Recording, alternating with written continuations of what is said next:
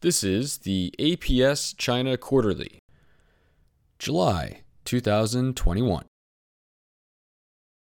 China's Net Zero Promise: Secure, Clean, and Profitable, by Wang Kangning. China's 2060 net zero carbon target. President Xi Jinping surprised the world by committing China to achieving carbon neutrality by 2060, with carbon emissions from the nation of 1.4 billion citizens peaking by 2030. This target date, announced during his September 2020 address to the 75th UN General Assembly, is significantly ahead of the 2065 to 2070 global carbon neutrality schedule under the Paris Agreement 2C scenario, and may move global carbon neutrality ahead by 5 to 10 years.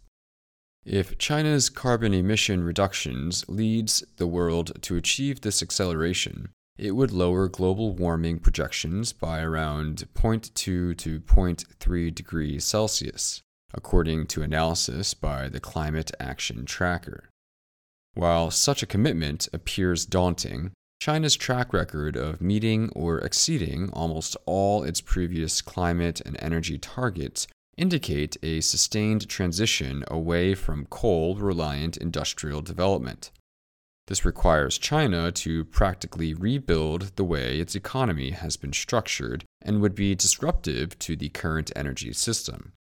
At the same time, it would also create many economic, social, and environmental opportunities for China. China's endeavors in this area would likely give rise to varied sources of structural alpha for the portfolios of global investors. China's confidence to set the first explicit carbon emissions reduction target among emerging countries is, of course, not attained overnight. It is very much underpinned by the extensive supply chain for wind turbines and solar panels that China has gradually built up over the last 2 decades. The scale economies have resulted in consistent decreases in production costs for wind and solar power. For the first time, wind-generated power would become more cost-competitive than fossil fuels in most of China's provinces in 2021. After years of incremental improvements in wind turbine technology, the cost of wind power is reaching tariff parity with conventional thermal power.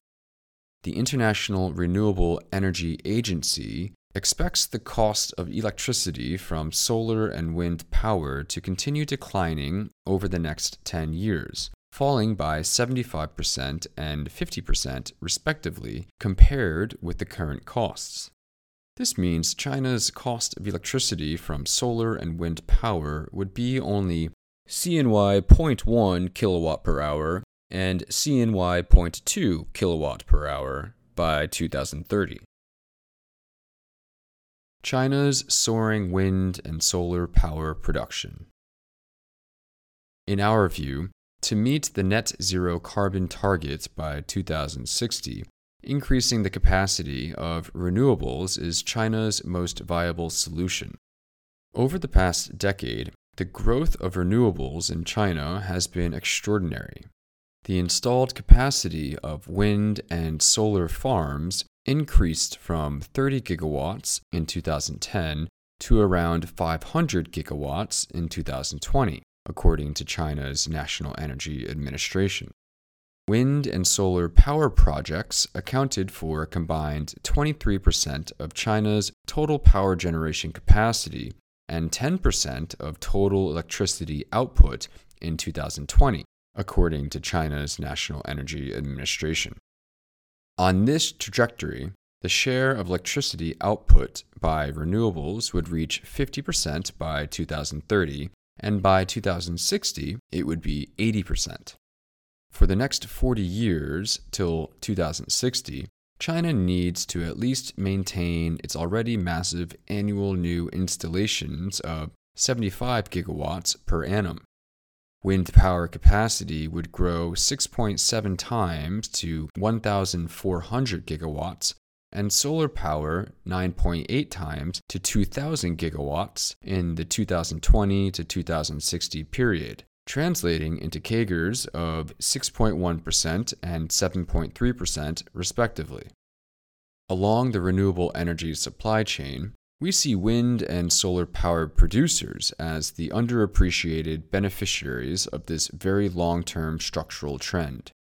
Solar energy would become the largest energy source with a 22% share of the energy mix, followed by wind power with a 17% share.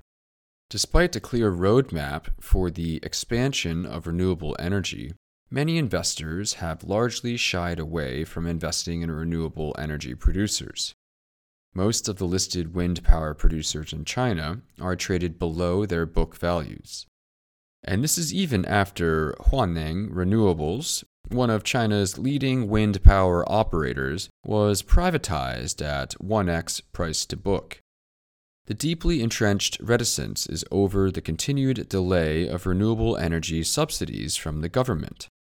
Indeed, the delay in subsidy payouts has led to stagnant operating cash flow growth over the last 5 years for most wind and solar power producers.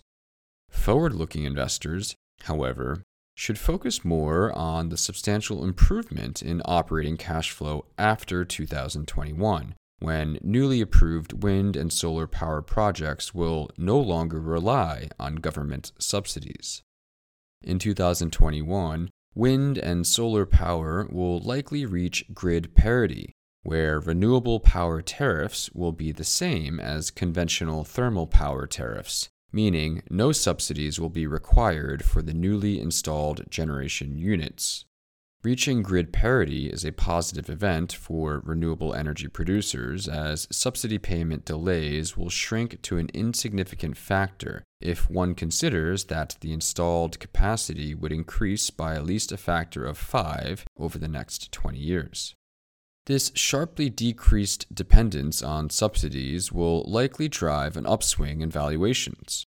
Our positive view towards many wind and solar power producers is in sync with both our approach towards ESG investing, as well as our belief that a global, collective commitment from both developed and developing economies to contain climate change is crucial for our future generations. Hydrogen heavy.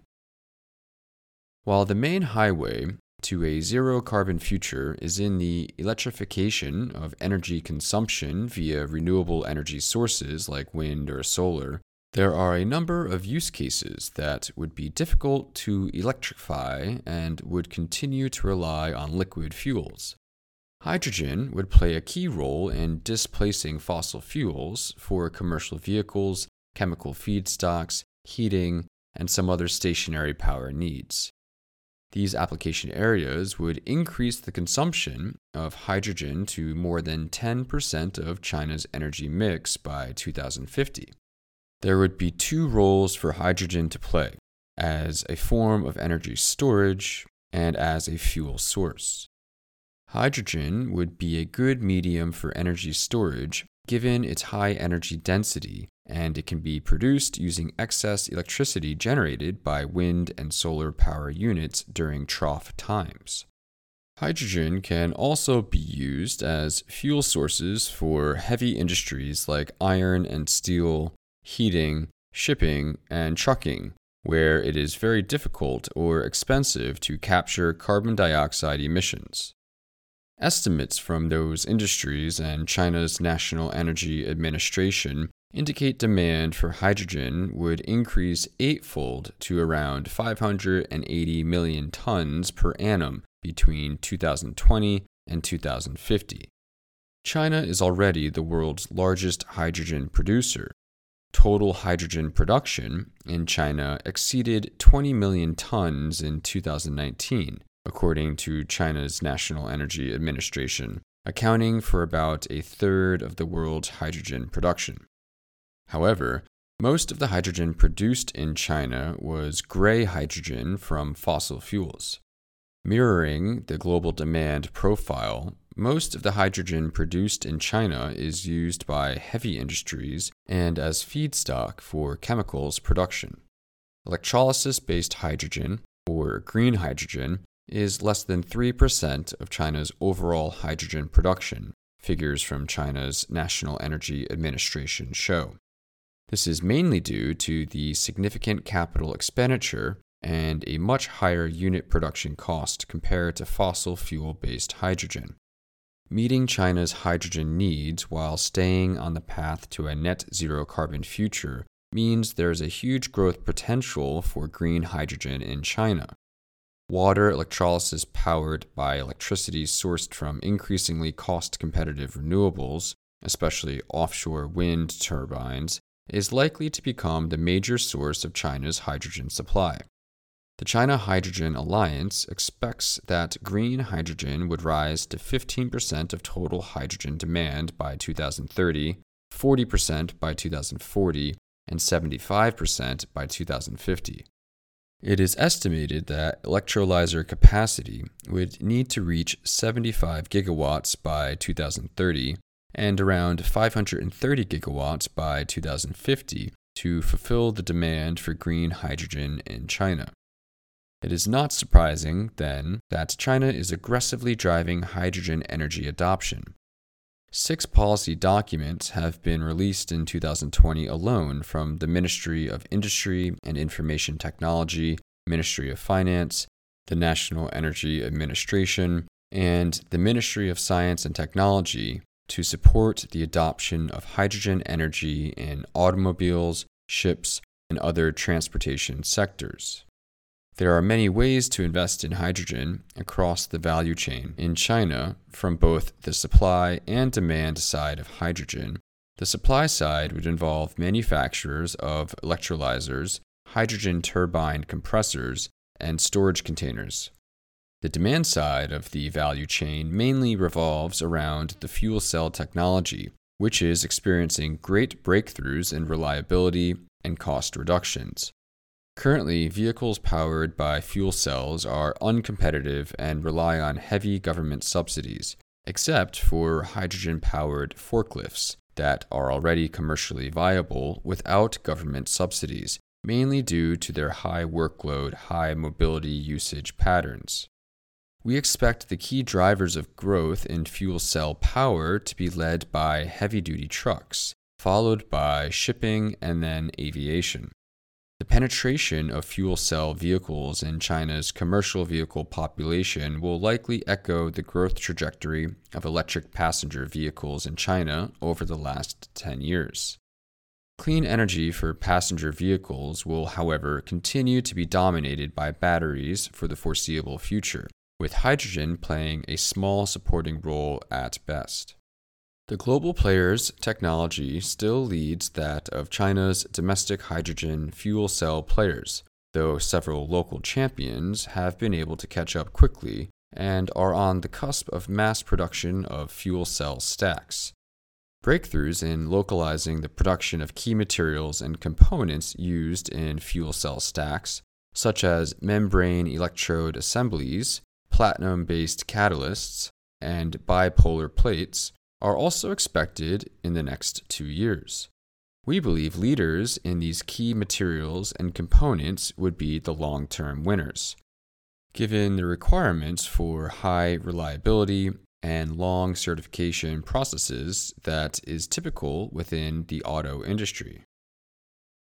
Clean is secure.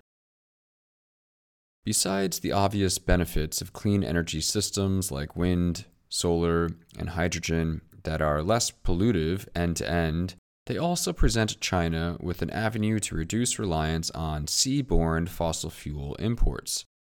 China is putting more focus on energy security, with its latest 5-year plan highlighting the need for higher oil and gas output as security risks rise along essential maritime trade routes. But we all know China plans much, much further than 5 years ahead for matters that matter. And what she sets her mind to achieve invariably gets done. Wang Gangning, CFA, is the Senior Investment Director of APS Asset Management. He has been with APS since April 2004 and has 18 years of experience in the fund management industry. He was previously with Phillips Securities as an analyst from January 2003 to April 2004. Mr. Wong has a master's in engineering from the National University of Singapore and a bachelor's degree from Shanghai Jiaotong University.